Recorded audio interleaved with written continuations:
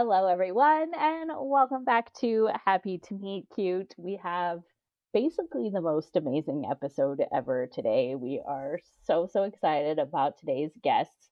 But before we do that, we have our little intro. This is Fallon Ballard here with my amazing, fantastic, wonderful, gorgeous co host, Courtney K. My God. Fallon. I didn't have any creative ones, so I just had to add more. I am here with my stunning, breathtaking, talented, creative, caring co-host, Fallon Ballard. Thank you, friend. I mean it. Same, back at ya. I know we are very excited to get to this episode, but we do have some questions. We posted a little AMA on our Instagram stories yesterday, and a couple of you responded with some very good questions. Some thoughtful, some just fun. Yes. we love them. And so we're going to answer those before we get to our stellar episode for today that I'm so excited about. So excited. Okay. I'll save the fun question for last. I love that. Do you want to start? Do you want me to start with the one I got? Yeah, go for it. Okay. What does your outline process look like? Do you use a journal or a computer program? Oh, okay. Well, as we all know, I don't outline. But what I do is take a lot of handwritten notes, and I have, you can't see it right now, but behind me, I have a stack of like 10 different spiral notebooks because I do a different notebook for each project that I'm working on. So like I have a notebook for each book. I have a podcast notebook. I have so I am actually that writer that buys the pretty notebooks and then uses them. Like they don't just sit around in my house. They actually get used. But yeah, I just do like a lot of messy notes about ideas that I have and things I think might happen that usually don't end up happening. They all get handwritten in my messy, can't read it writing. I love that. I also get a notebook for each project, and oftentimes I'll lose that notebook and I'll have to grab like whatever's near me. So I'll have like what's supposed to be the dedicated notebook and then bits and pieces in every other notebook. That's amazing. But yes, my notebooks are well used. Yes, you gotta have them. I actually had a time during the pandemic where I ran out of notebooks because, normally what I do is like when I'm just out shopping and I see pretty ones, I just buy them, but I wasn't out shopping at all. And so I was like, oh my God, I'm out of notebooks. Yeah. What the fuck? The world is truly ending. I have come to the end of my notebook stash. And it's the back to school sales that really, those are the prime time. I have to say Home Goods is one of my favorite spots for notebooks because they always have really pretty ones. And I'm very picky. It has to be a spiral. So I have like a very specific kind that I like, and they always have good ones. Mine has to be a spiral too because I like to splay it open. Yeah. Good stuff. Okay. Kind of along that line, not so much about outlining, but we did get a question about our best revision tips. Or kind of like what your revision process is. Okay, revision process. It's tough because I feel like my processes are always constantly evolving. Mm-hmm. And each project is new and different. Totally. So right now, I guess to go hand in hand with these two questions, my outlining process is looking like a huge brain dump, a big brainstorm with friends, or just kind of by myself, like just going down every road that your brain wants to go down. Totally. and then kind of realizing what's working, what's not, kind of unlocking different things. It's so much like a puzzle, right? Getting the right ideas down. Mm-hmm. From that point, I can usually get before I actually do the brain dump, I have a pitch. Like I have a really concise premise that I want to nail. And that's usually the idea spark. Like, what if this happened? Like, it doesn't have to be a fully polished pitch. It could just be the idea spark. And then going down that road of who these characters are and why this moment for them and why, what else is going on in their life? What do they do? What do they want to do? What's like their wound that needs to be healed by the end of this story? And then how are we going to link, because I write romance, how are we going to link the character and the love interest to kind of fill in each other's journeys? So all these questions, all these things become like a big spiral, and then I'll go ahead and whittle it down to actually, like, I can usually see the trajectory of the story in my brain, kind of like I see the months of a calendar in my brain. Like it's what would the word be? Consecutive. Mm-hmm. And so like pieces are missing, not like the calendar, but okay, that was a really bad example.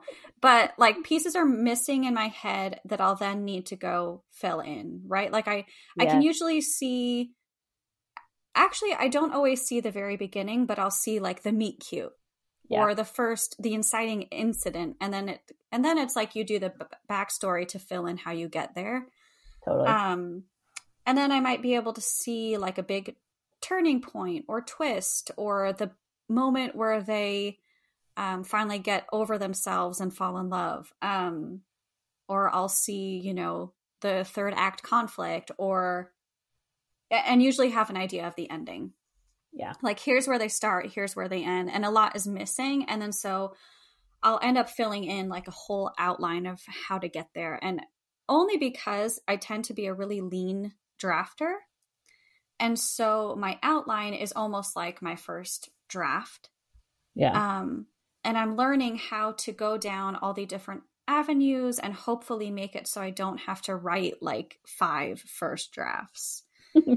I could just write, like 25 outlines. Hopefully, this is my goal. This is my goal for myself. But so then tackling that in revisions, it just really depends on where the project is at. Like I have had to fully scrap. Like I know within the case of Heartbreak, my second book, I had to fully scrap the entire first draft, go back and re-outline. And a lot of the time, the premise doesn't change. The characters don't change. But it's more like, okay, within the case of Heartbreak, I had these different subplots that were very discombobulated. Mm-hmm. They didn't connect with the main conflict and they didn't propel the plot forward. So something I have to do in my head is make sure my story is stacked up like dominoes. If you were to take something out, it's all going to crash down. And I knew that draft wasn't working because there was no domino effect. Which meant that the pacing was off, which meant that the external like conflicts and plot, something was wrong. Yeah. So my poor little character was just walking around whining all the time. Without having any real external reason for the whining. So yeah, I mean, I guess it's just going with your gut because you're going to feel like I had the outline, I had everything, but something was just off. And I finally figured it out when I realized, oh, it's to do with the external conflict and I don't have enough of that. So I literally had to go back and re-outline with this new knowledge that I had. And honestly, my outline is so boring. It's just a Word doc of a little bit of what happens in each chapter. and I like Save the Cat, and I like Story Genius, and I like Romancing the Beat. Story Genius I love for character work, and then Save the Cat and Romancing the Beat I love for like the overarching beat structure. Yeah. Um, but again, it's more of like very vague beats to me, like kind of just consecutive where they might hit, but there's always stuff missing in between. So I just kind of go with my gut to try to figure that out. And then I throw in like all kinds of self indulgences, like whatever I want to read about on the page or I want to write about, what makes me excited. So anyway, that was really long. No, it was good. There's lots How of good info in there. how do you revise? So for me, it really depends on if I am revising something that my editor hasn't looked at yet, or if Mm, it's like if I'm revising a draft that my editor has given me notes and feedback on, I make a very specific plan because she's given me very specific things that I need to fix or that I need to work on. yeah. So in that case, I make like a really detailed schedule for myself. I know which chapters I need to work on when, and kind of I do it that way. But when I'm just revising something, like I'm about to be revising this fantasy trash fire that I've It's been not a working on trash fire. for forever. But so what I've been doing is because I don't really edit while I go. So what I do is, especially because I don't plot, and especially because for me this fantasy is kind of like a new genre, what I've been doing is just keeping a list in my trusty notebook of all the things that I know I need to go back and layer in. And so I Yeah. just make notes on that as I'm writing. So I'll get to a scene and something will come up and I'll be like, oh, in order for this scene to work, I need to go back to this chapter and add this in. Otherwise, that doesn't make sense. And so I just keep like a running list of all the stuff that I know that I need to do. And that'll be like my first round of revisions. And then once I feel like everything I need to have on the page is on the page, then I typically will print it out and do edits on like a hard copy. And that's when I'll add in all the things that I sort of like want to add. So I'll find those moments where I'm like, there could be more banter here or there could be more tension here. And, like I don't know, for me, I find it easier when it's on paper to find those moments where I'm like, okay, this needs more. And then I just go back and layer it in. So I have like a multi sort of step process that mostly works for me. I don't know. We'll see how it goes with this fantasy because I haven't really done this before, but that's the plan. We'll see how that all pans out. No, and your fantasy is amazing. It's going to be incredible. And I'm sure your revision process will be very similar. But I do the same thing as I'm going Yeah. through, and like um I'll have like a running list of what needs to happen. I think at some point you just kind of have to read through at one point Yeah. and like make all the notes. If there's a Hmm. specific thread, like say there's one side character that I need to focus on their relationship. I what I have done is I've done a read just for that relationship, marked everywhere where it occurs or is thought about or is mentioned or could be thought about and mentioned in the draft. And then I'll go back and do a pass just for that. Yeah. Um, That's smart. and that happens with other elements too. But yeah, a lot of the time it's chaos. Like I've got Yeah. notes in whatever notebook I can find, I've got them in my notes app. I'll think of something in the middle of the night, and put Totally. it on my phone. And then Hmm. it's like, oh, when I know a draft is done, it's when all those notes have been deleted or crossed Yes. off, or it's like, Yeah. oh, okay, finally. Totally. Yeah. And to me, then that signals that like I get to do more of the fun stuff at that point, Yeah, cleaning up, making Yeah. it pretty. Yeah. Exactly. And finding the moments that I want to build more on, not just like the moments that I'm like, okay, this needs to be there, but like this is the stuff Mm, that I want to add in. Do we yeah. need to wrap up or are you good? No, I'm good. Yeah. Okay. Um, okay, so our next question, this is a really hard one. I actually made a list ahead of time because I knew I was going to forget them all in the moment. But somebody asked us for our underrated reads. And this is tricky because I feel like anytime you see this question on social media, people post responses, and I'm like, that's not underrated. Like, what are you talking about? But I think that maybe we have a different perspective on it because we're so steeped in the genre that, we've heard of all the books.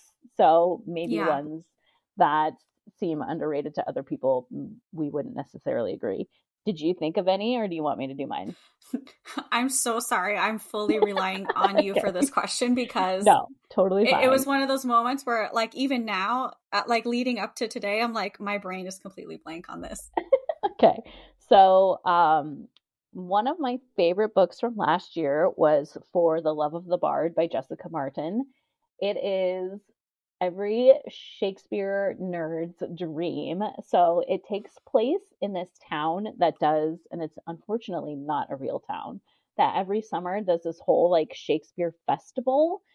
And so there's just like Shakespeare, nerdy, so many jokes. I just loved it so much. And it is like a second chance romance with the girl comes back to the town for like the summer festival and, meets up with the guy that like she had a crush on in high school.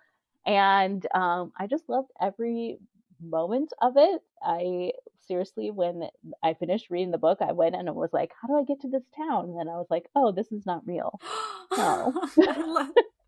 And I had a Wow. moment where I was like, oh, I'm sad now because I wanted to go to this like Shakespeare festival. That's like Um, the ultimate world building compliment. yes, I was, yeah, heartbroken. The other one I won't say too much about because I know I've talked about it on the podcast before, but Midnight Duet by Jen Comfort, which is the Mm, gender swapped modern day Phantom of the Opera retelling. It's perfection. Jen's voice is just phenomenal. I'm obsessed with her. I am now stalking her. I will be hunting her down at Steamy LitCon and forcing yes. her to be my friend. I was so excited when I saw that she's coming. Oh, I'm so excited. And then I think other authors that I just love that I wish would get more kudos. I'm obsessed with Sonia Hartle. I love Heartbreak for Hire. I love Rent to Yes. Be. We've talked about that book before. She's a genius and she needs to be getting all the acclaim because her books are just like so perfect. Love Yeah. her. Um, okay, and I don't know how to say Carrie's last name. I'm so sorry. I think it's Carrie Rea. It's Rea. I don't know if that's right. I Mm, apologize. It's probably wrong. I'm sorry, Carrie. So Carrie wrote The Wedding Ringer and Lucy on the Wild Side, both of which are just absolutely delightful, just so funny and sweet.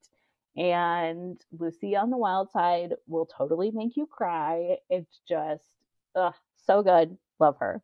And then Julie too, I think also needs to get a lot of kudos because her books are just also delightful and so just like I don't know, they just give me really good LA vibes, which I'm always here for. hmm And Julie is an amazing human being, so that works as Absolutely. well.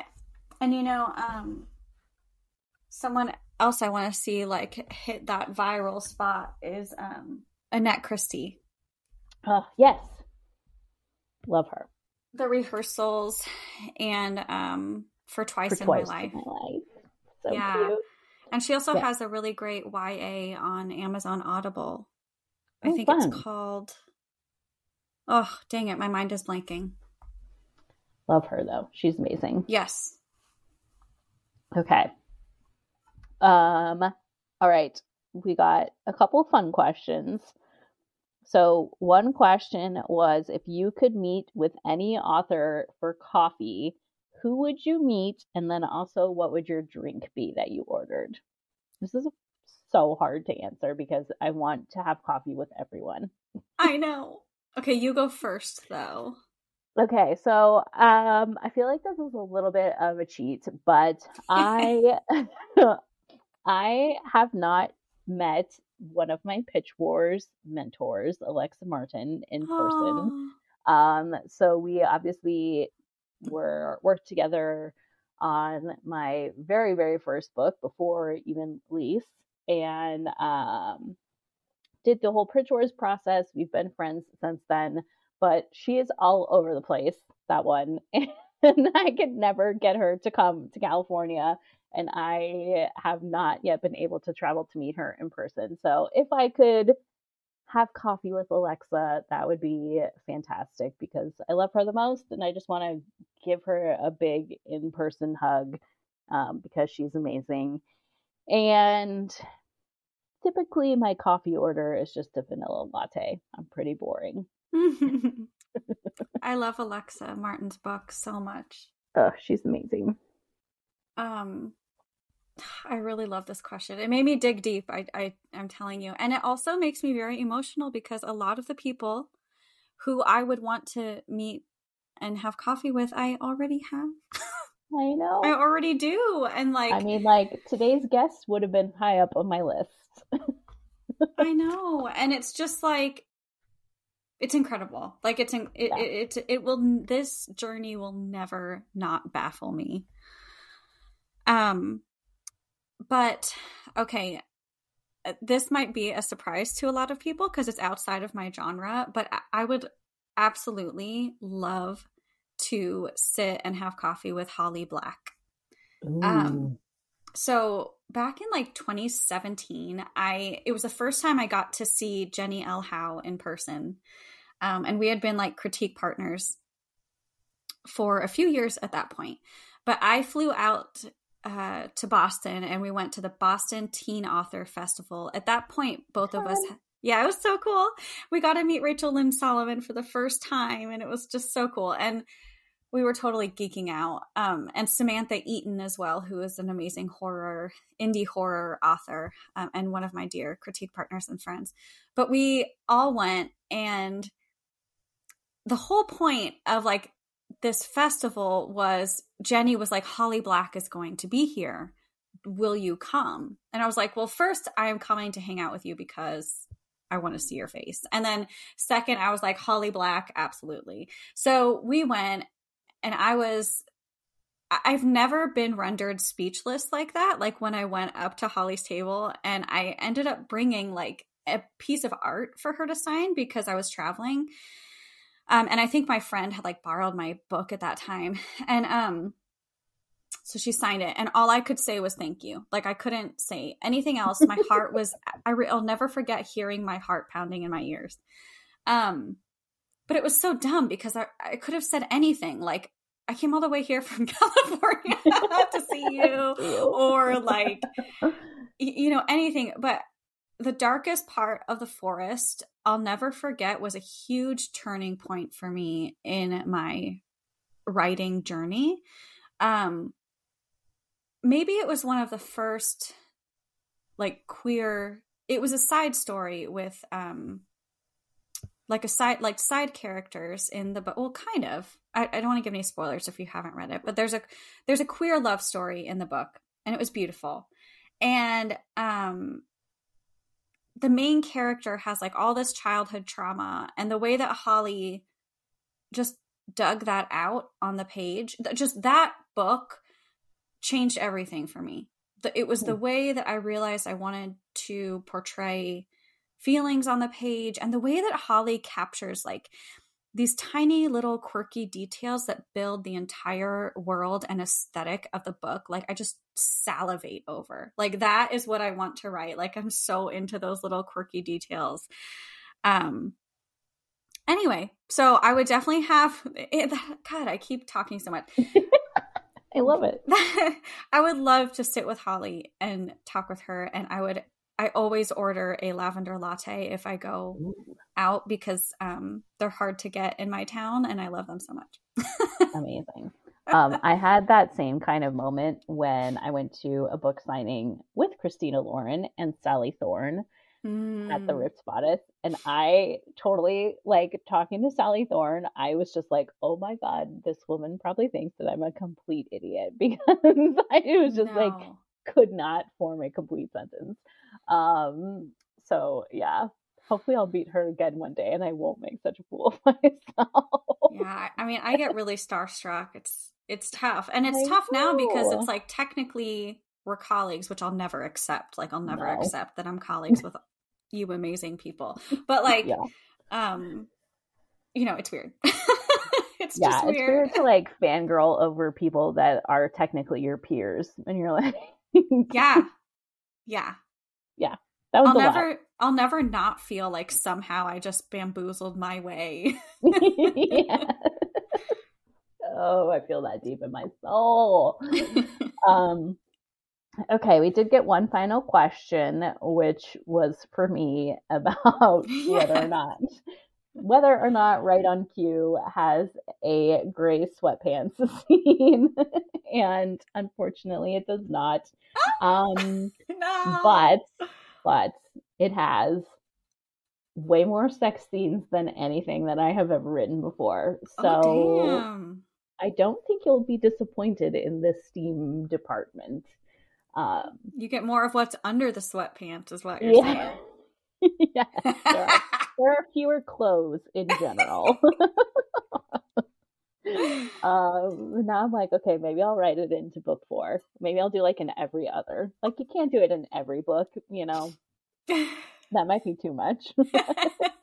Would you consider gray sweatpants a trope? I don't know. I feel like it's become one. It pops up a lot, especially when you start looking for it. Pops up. Um, when you start paying attention to it, it's in a lot of books. Yeah. We're here for it every time. I love it. Never making those cookies again. But Long live other the than gray that, sweatpants cookies, though. yeah. So if you got one, like, feel special because never, never again. I'll never forget your lovely Uber driver who We did good accepted, one. who your lovely husband gave a gray sweatpants cookie to. Yeah, we did a little bit of drinking after my event at Meet Cute Bookshop, which is why you should all come to Steamy LitCon because there will not be gray sweatpant cookies, but there is a bar, and something tells me we'll be having some adventures in the hotel bar. Yes, and if you don't drink, that's okay. You can just laugh Yeah, at those who do. you can just watch the rest of us make fools of ourselves. Absolutely. As it should be. All right. We have held you captive long enough. I know most of you are like, please stop talking and get to the reason why we're listening to this podcast, which is fine. We won't take offense to that today because we have like the most amazing dream come true when we sat down and made a list of like, these are like our pie in the sky, best case scenario people we could ever have on the podcast. I think these guys were right at the top of the list. Yeah. And here they are. Enjoy. And it was such a lovely conversation. They're such lovely people.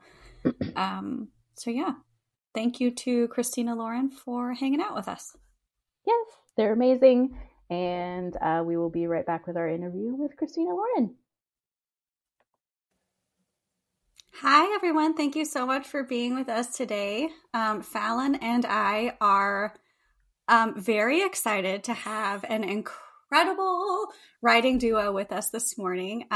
We may have been texting each other all week, just like, oh my gosh, we get to meet Christina and Lauren. And we're just very excited. So today we have Christina Lauren. And Christina Lauren is the combined pen name of longtime writing partners and best friends, Christina Hobbs and Lauren Billings. They are the New York Times, US Today, and #1 internationally best-selling authors of The Unhoneymooners, Love and Other Words, The Soulmate Equation, and Something Wilder. Their new novel, The True Love Experiment, will be released in May, which is this month. Welcome. How are you feeling? We're so, first of all, we're so excited to be here, and it's always the same when a book is coming out. It's like exciting and stressful and kind of frenetic, but yeah, we're doing great. Yes. We're beyond excited to have you here. We're going to try to keep the fangirling to a minimum, but I have to say, like, I do not think I would be writing romance if it were not for your books. So thank you for being amazing and providing us with so many wonderful stories that I feel like are just getting better and better. I'm obsessed with True Love Experiment. Like, I have never felt so seen before in a book. It was just so magical, and it feels like just a love letter to the romance community in general. And it just was like the nicest, warmest hug ever. So thank you for another brilliant book. Oh, thank you for saying that. I mean, honestly, that's the nicest compliment another author could give, is that, we are part of your journey in some way. And this book is absolutely our love letter to romance authors, romance readers, and also just to fangirls, Mm-hmm. Oh, we love it. So can you tell our listeners a little bit about the book for those who haven't picked it up yet, but will obviously be doing so immediately as soon as they're done listening to this? Sure. So this is Lauren's voice. I'm like, I usually do the summaries, but I've been talking a lot already. So do you want to give the overall summary? Okay. So this book is about Felicity Fizzy Chen. She's a romance novelist. And she realizes at the beginning of the book that, this is Christina. Hello. That she has lost her joy. Connor Prince is our hero, and he is a documentary filmmaker, and he gets tasked with creating what his boss calls candy. So a reality dating show that's going to like draw in viewers and ad revenue and stuff. And he gets this idea. He sees Fizzy. He gets this idea. What if he can make the Queen of Romance fall in love on TV? And so Fizzy, being Fizzy, decides to go along with it if he'll meet her demands. And one of those is that he casts the heroes like romance novel archetypes. So we have to see if Fizzy is going to find one of her soulmates in front of the camera or behind. Just so brilliant. The whole setup for the show is so brilliant. And I'm like, can we please have this in real life? I know. I actually had a dream one morning. I woke up thinking somebody had optioned rights to the dating show. And in my head, I was like, oh my God, this is so brilliant. And it took me a second to remember that like the technology the show is based on is not actually a thing. There's that small problem. Yeah. I love when our brains, like if we're so deep into a writing project or just coming off of one, our brains just like mull it over in our sleep. That always happens to me. Yeah. Yeah. I love it. So I know Fizzy obviously is a very popular side character in Soulmate Equation. So did you guys like know going into it that you were going to write her story, or did it just come about because everybody was like so obsessed with her? Yeah, it's certainly the latter. I mean, we wrote the Soulmate Equation that came out in 2021, and we went out on a virtual book tour, and we thought that was that. Like, it was Jess and River's story, and they got there happily ever after, and Fizzy was a wonderful part of that, as the community is. And on every single stop we made on that tour, a reader would ask at every single event, like, hey, is Fizzy getting her own book? And we hadn't planned something for her. We hadn't planned to write her. And I think if we had, we probably would have left ourselves a little bit more runway in terms of, who she is as an author. I think in the Soulmate Equation, she provides that comedy relief. She's sort of dating all the time, and gets fascinated with the DNA matchmaking technology because she kind of wants to know if like a base match feels different than a silver or a gold match. Like, is there genetic compatibility, something she can feel on the date? And so we don't want romance authors to be seen as like sex crazed or constantly obsessing about dating. And I think there's some things that we would have probably handled a little differently had we planned to write her book. But in fact, it worked out really well because we didn't want to write her story unless we had a good idea for it. Sorry. And so I think when this idea came to us, we were like, this is actually perfect. Hopefully we can get her right on page. And then once we, started writing, she came out so easily. She was just, from the minute we started writing, Fizzy was right there. And then it was like the other challenge kind of surprised us, which is, how do we write a hero who deserves her? And how does Connor become that person that Fizzy would choose? So Fizzy, who has dated everybody, how is he going to be the person that she chooses at the end? So, but I think we did it. I love Connor. Never have I fallen so fast for a romance hero. Like, but I think it was like his first line. I was like, that's it. I love him. Yeah, he's fantastic. And their banter is just so much fun throughout the entire book, which I think is something that you guys are always really good at.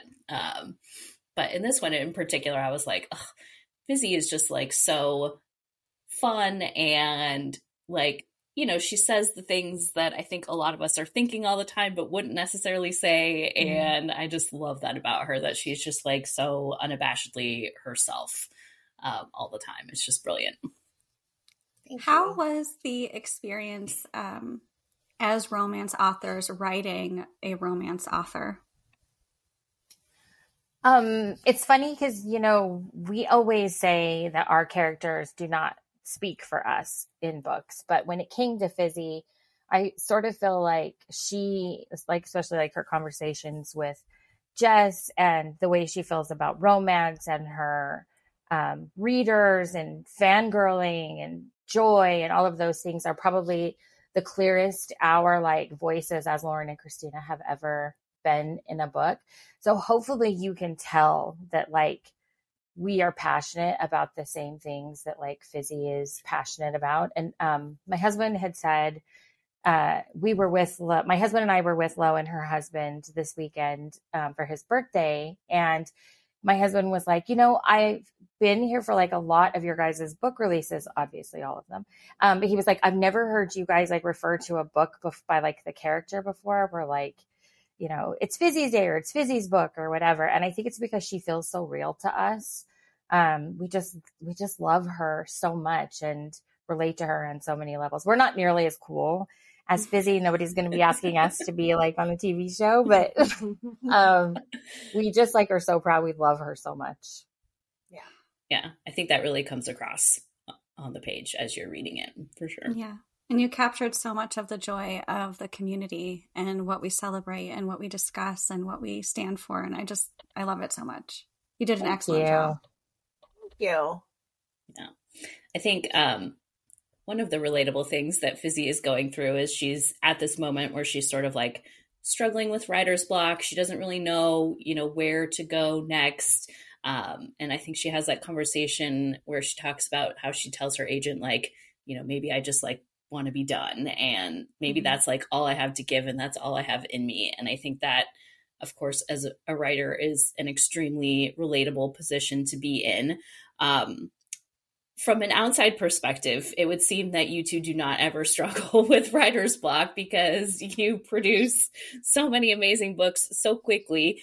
But I'm sure that that's not actually the case. So is that something that you guys have faced? And like, how do you deal with that and move on from that and sort of push through that block? So I think there's different forms of writer's block. And I think the kind that some people face is where they either don't have an idea, they don't have a right idea, and they don't kind of know where to dive in and start. Our issue is never that we don't have ideas. It's that sometimes it's not the right idea. And so, we say a lot, like we sometimes don't know how to do it the right way until we do it the wrong way. And a lot of times that means we do it the wrong way, like 3 or 4 times before we start the book the way it's supposed to be written. In fact, that's one thing that we're dealing with now. And I think part of that is, just to be like totally honest, is I think, Fizzy's book was really a joy to write, and it felt sort of effortless, and we missed them as soon as we were done. We kind of weren't finished with them. And so now we're thinking a lot about what the book that comes next from us is and how that reads and who the characters are. And so the book that we're writing, I mean, we're on our 4th draft of this, where I'm saying like, we wrote 30,000, we threw them out. We wrote 45,000, we threw them out. We wrote another 30,000, we threw them out. Like we've written like 100,000 words of a book that we're just never going to use. And it's because we can't figure out these characters and the premise. So I wouldn't say that we're ever in a place where we can't create words and we like aren't writing or we don't have ideas. It's that sometimes we're writing ourselves into a corner or into a wall, and we get to a certain point in a book where we're like, this isn't right. And we have learned to trust our gut, but it sucks that sometimes our gut doesn't speak up until we're 30,000 words into a manuscript. But now I think we're really cruising on the idea. It's like a little bit demoralizing to do that so many times. And this is the first time it's happened with that many drafts, but I will say, like, if we have a block, it's that we're not doing it right, and we have to figure out what right is. And I will say I had like kind of a crisis of confidence in like 2016 where Lo's such a beautiful writer, and I really was going through this thing where I was like, is this what I'm supposed to be doing? Like, if I was supposed to be doing this, shouldn't it be easier? And we started writing Josh and Hazel's Guide to Not Dating. And that book was really like amazing to me because I realized like, no, this is what I'm supposed to be doing. And that sometimes, you know, it is hard. And I had to find kind of ways to work around it and stuff. So it's just funny that like a writing career is so many things and full of ups and downs, and you just have to like figure out your way to get through it. Therapy. It's usually the answer somewhere in there. Yeah. I love that what you just said though, Christina, about like it should feel easier, because I do think that that's like a common feeling. And I think, you know, maybe, I mean, obviously Courtney and I are still very, you know, early in our careers, but I feel like I've gotten to this point where I'm like, okay, I've done this a few times now. Like it should be easier. I should know how to do this. And you have those moments where you sit there and it's not easy, and it, you know, you do have to push through. And I feel like that's a really relatable feeling of like, if I were meant to be doing this, like, why am I not better at it? Or why is it not coming to me easier? But yeah, you just have to get the writer's brain. Well, I think not too, always fun. It's really easy to look at other people and think, I should be able to do this, but like brains don't work that way. My brain doesn't work the way that Lo's does. My process is not the same as Lo's. That doesn't mean it's not good. It's maybe not as efficient. But like every single person writes different. And I'm sure there are people who would look at me and be surprised by that, or look at me and think that I'm super fast. And so it's just so like, it's just all relative. And our like PR person, Kristen Dwyer, she just always is like, you have to run your own race. And it's just like so insanely true. Even like with Lo and I, it is. Is there something, I guess how to phrase this question, but is there a point where you kind of sense each other where you're at, and how do you help each other through as a team?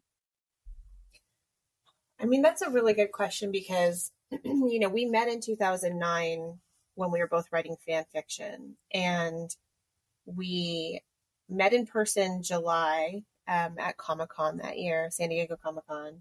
And in August, we decided to write like a short one shot fan fiction thing together. And then by September, we decided to write a book together. So like, we didn't know what that would entail. We didn't know how hard it would be. And I'm glad, because I think had we known, we would have been like, hell no.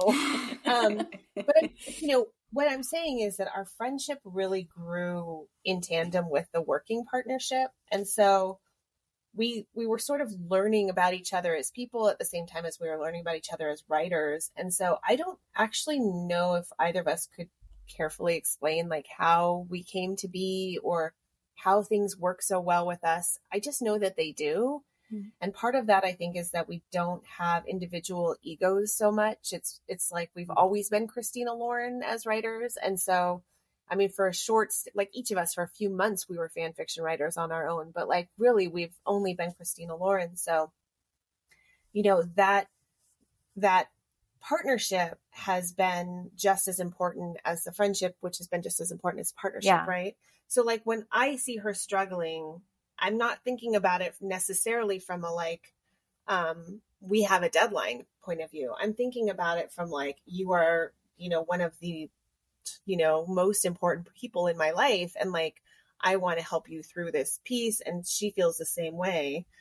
But we also have learned through the time we've been writing together that like, we usually tend to freak out around the same time every book, not each other, but like she freaks out more at the beginning, where she like doesn't know the characters, isn't really sure how to dive in. Like she has a harder time finding an entry point, and it takes her a few chapters to get their voice. I tend to find their voice pretty easily, and I'm very excited and I move fast at the beginning, but I get about like halfway to 2/3 of the way in, and I decide that the book is awful and nobody's ever going to read it. And like, I don't know how to be a writer and I don't know what I'm doing. And every word I write is boring and like sluggish. And so it's nice that we can kind of anticipate that. And so it's almost like we know it's coming. And so we're like, it's not even a thing anymore. Right. Mm-hmm. I think the things that are, it's like the curveballs that surprise us, like where we're really struggling to find the right idea or to get it down right. You know, we just talk. Like we talk all the time and we talk it through, and we're not afraid to be like, okay, we got to throw out another 30,000 words. Like that's a lot of people I think might push through and just like try and make it work and like, you know, force it. And I think having both of us be able to say, this is going to be hard, but we can start over. Just talking. You know, what's funny is like, I don't know. I was just thinking this. I don't know when the switch in our relationship happened, because like we were friends, like our friendship grew along with our co-authorship. But I think at some point we sort of became like, you are my person, as opposed to like, you are my co-author, I'm my friend. And Lo can always tell when I'm going through something. She can read me so well. She's like, okay, I know exactly what's going on with you. And this is why when people are like, I want to be co-authors, we're sort of like, you have to know what that like can of worms is before you open it, because it becomes so much more, at least in our case, than just like someone you write books with. It really is like, we are married and have children and have this entire thing together. Yeah. I was just going to say, it's almost like a marriage, like the commitment that you're making, like both on a personal level, but also on a business level is like, you know, the ties that bind you, like those are never going away. But I love that you guys found each other. That's so amazing. Yeah, me too. It's crazy. It's like, what are the chances? You know, we were just reading each other's stories on I know. in one of the biggest fandoms on the internet, and we were like, hey, you will be mine. And now we are now we are literally like, not all soulmates are romantic, and we are so insanely twisted in each other's lives.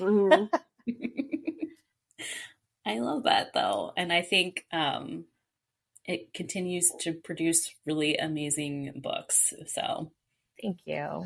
Thank you. I love that. And it reminds me so much of how like songwriters meet and then form this like connection and produce amazing songs. And I don't know, it reminded me of, I can't even remember their names at this point.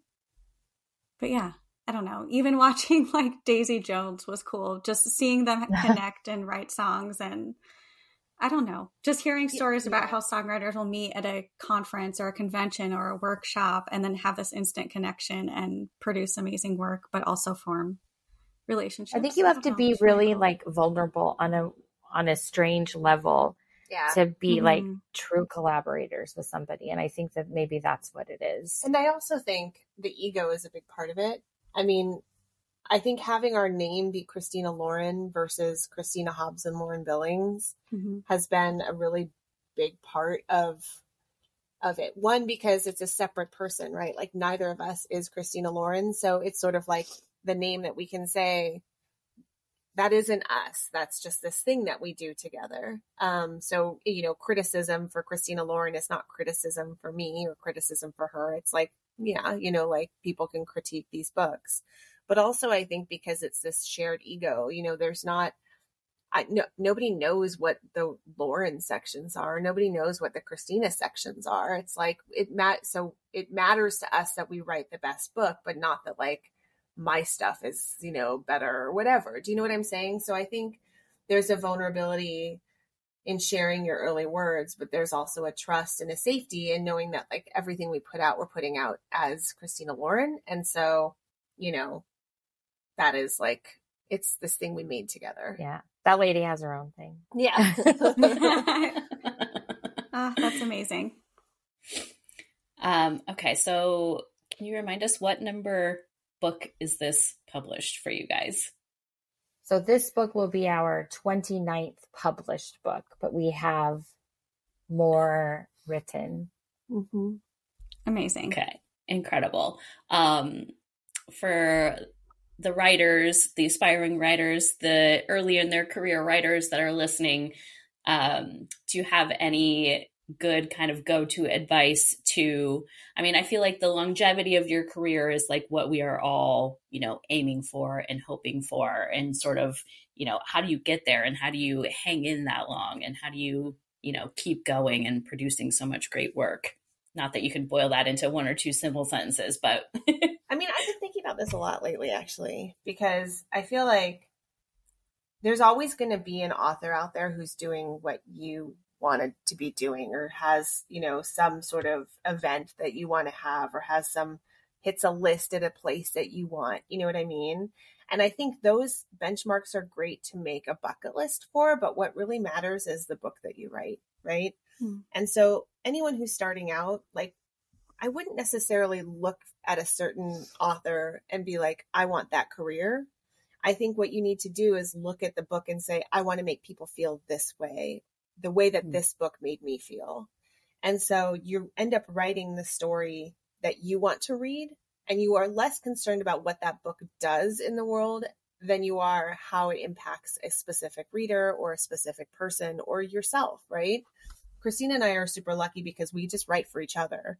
So as long as I like make her laugh or swoon, I've done my job, because I know that her taste is like pretty commercially, successful, and same for her with what she writes. So if you find somebody that you trust, find yourself a reader that gives you feedback, but really just write the book that you want to read as a reader. Don't worry about what anyone else is doing. Even if there's a mermaid book that you want to write and it's already been done, like, it hasn't been done by you. So write that book if you want to read it. And I would just say careers are hills and valleys.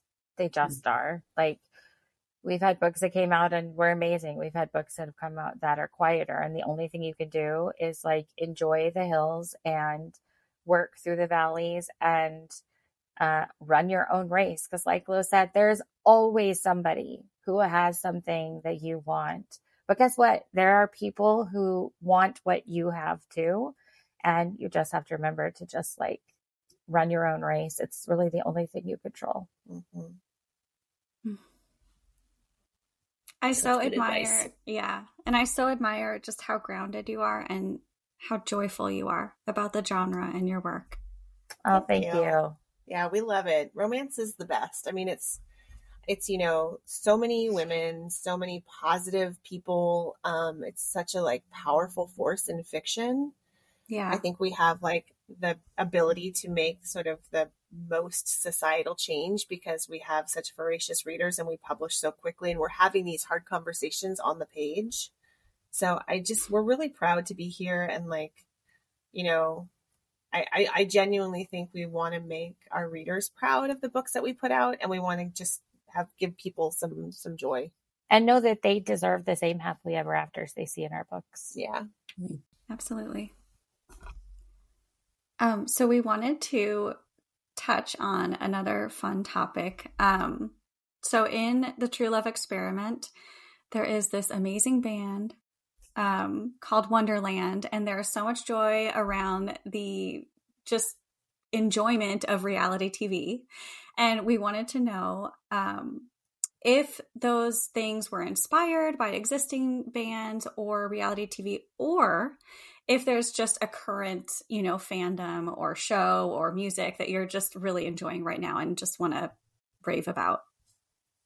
Well, if you have read our acknowledgments in this book, or people listening, if they read them, we say that Wonderland is not BTS, which is our favorite group, but it is inspired by the like joy and inspiration that they give us and just like millions of people. Like, we are in LA right now. We leave on book tour Monday for a 2-week tour, and we are in LA for 2 nights of concerts because this is the thing that like fills our cup and brings us joy. And we believe so strongly in like loving the thing that you love, finding the thing that like fills up your cup and gives you joy, and being like fiercely protective of it. And so we are a huge army, which is like BTS's fandom. And our favorite thing in the world to do is concerts. Like, that is our favorite thing to do together. And like maybe write Tower of Terror. I would say like write books. Yeah. Concerts, Tower of Terror. Tower of Terror. Amazing. That's the best. Oh my gosh. Did you guys watch some reality dating shows when you were prepping to write this book? You know what's funny is I love Survivor and Alone. Like those are the kinds of reality shows I love. I love watching like big expedition races, like from my couch with a blanket and a bag of chips. Like I am the person who's like, good job. And I'm just like, I'm hungry.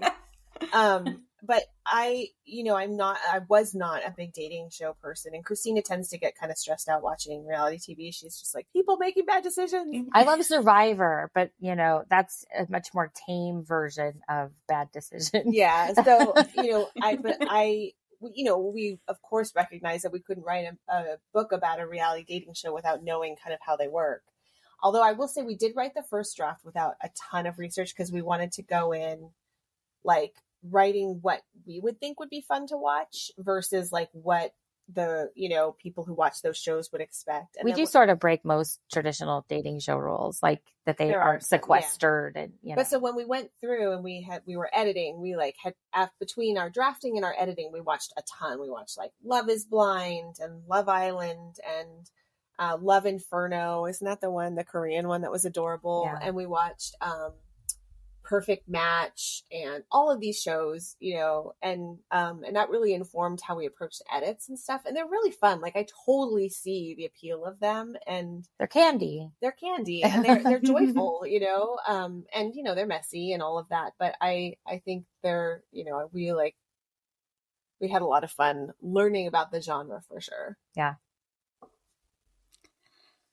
I want to say something and I don't okay, I hope it tracks, but the message of BTS, I feel, resonates so strongly with the message of the romance genre.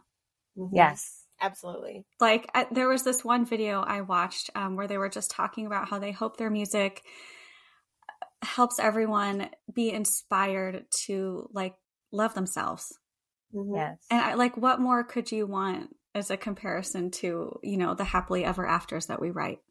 Yeah, no, absolutely. I think that's such an amazing observation. And I think it's very true. Like, BTS is all about loving yourself sort of where you are and who you are. And knowing that like they as a band love us too, which I think is interesting because, they have millions and millions and millions of fans, but Christina and I absolutely feel like connected to them as artists. And I think that's one of the ways that they're so successful is that they make their fans really feel seen. Mm-hmm. And I think that a lot of romance authors want their readers to feel seen and loved in the same way, where it's like, we're writing these songs for you and we are writing these books for you. And it's like a way to connect with people across your words. So I absolutely agree. I was thinking too, so like Kim Namjoon, who's like the leader, he did this, like they do these things, they call them ending mints at like the end of their concerts where it's like they say their little thing. And he was saying, if our music or our pictures or our lyrics or whatever can take your pain from 100 to 99 to 98, then we feel like we've done our job. And when people ask us, what is like the one thing you want from your readers to take from your books, we're like, if we can give you a tiny escape from reality, just like a little, like an hour where you like laugh or cry or swoon and get to disappear into the pages of the book, we feel like we've done our job. That's it. And you absolutely accomplished that. Thank you. Yeah. Thank you. Is there something that you are working on next that you can give us a little hint of? Well, we do have, on August 1st, we're releasing an audio original. It's a follow-up to The Unhoneymooners. It has a full cast recording. It's got Harry Shum Jr. as the character Brody and Jessica Marie Garcia as Amy, who's Olive's twin sister. And the two of them sort of surprise plan Ethan and Olive's wedding. And that one was really fun to write. So that comes out August 1st and it'll be on audio platforms everywhere. We're super excited for that. And then we do have 2 books coming out in 2024, which we have not announced either yet, or the title and the concept of each. So we're super excited to talk more about that. But yeah, we're just, we're always writing, we're always doing this. And it really, you guys know, it's like the best job. It's so fun to be able to just write books and tell stories. So yeah. Just make shit up for a living. I know, right? Let us do this. That's right. That's right. It's basically the adult version of like taking your Barbie and Ken doll and smashing their faces together. Yes, exactly. It's so true. So amazing. Well, before we let you go, can you please tell our listeners where they can find you online? And if you've got, I know you have a big tour coming up, you don't have to give us all the details, but some highlights of what's coming up for you. Yes. So you can find us. We're mostly on Instagram. So Christina Lauren on Instagram. We have Twitter where we reply and stuff. It's also Christina Lauren. And then we have a website that is ChristinaLaurenBooks.com.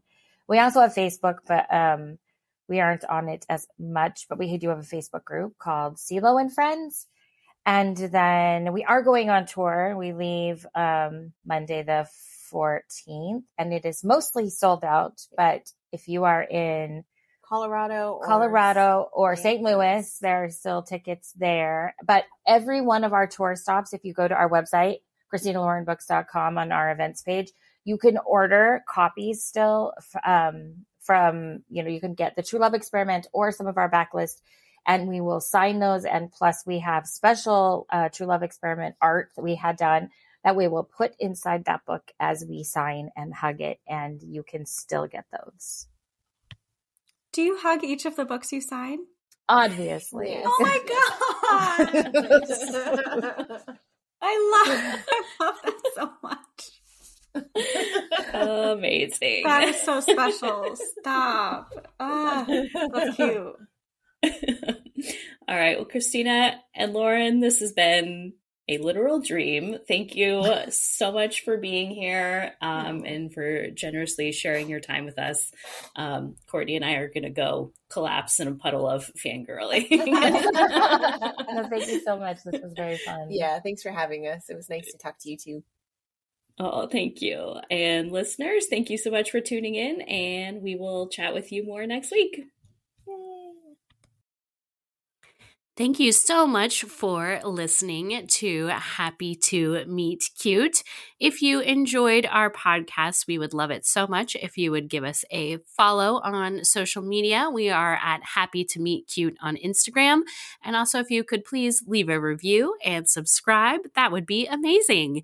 If you would like to follow your host, you can find Courtney at Court_K, K-A-E, on all social media platforms. And you can find me, Fallon Ballard, at Fallon Ballard, everywhere you imbibe your social media.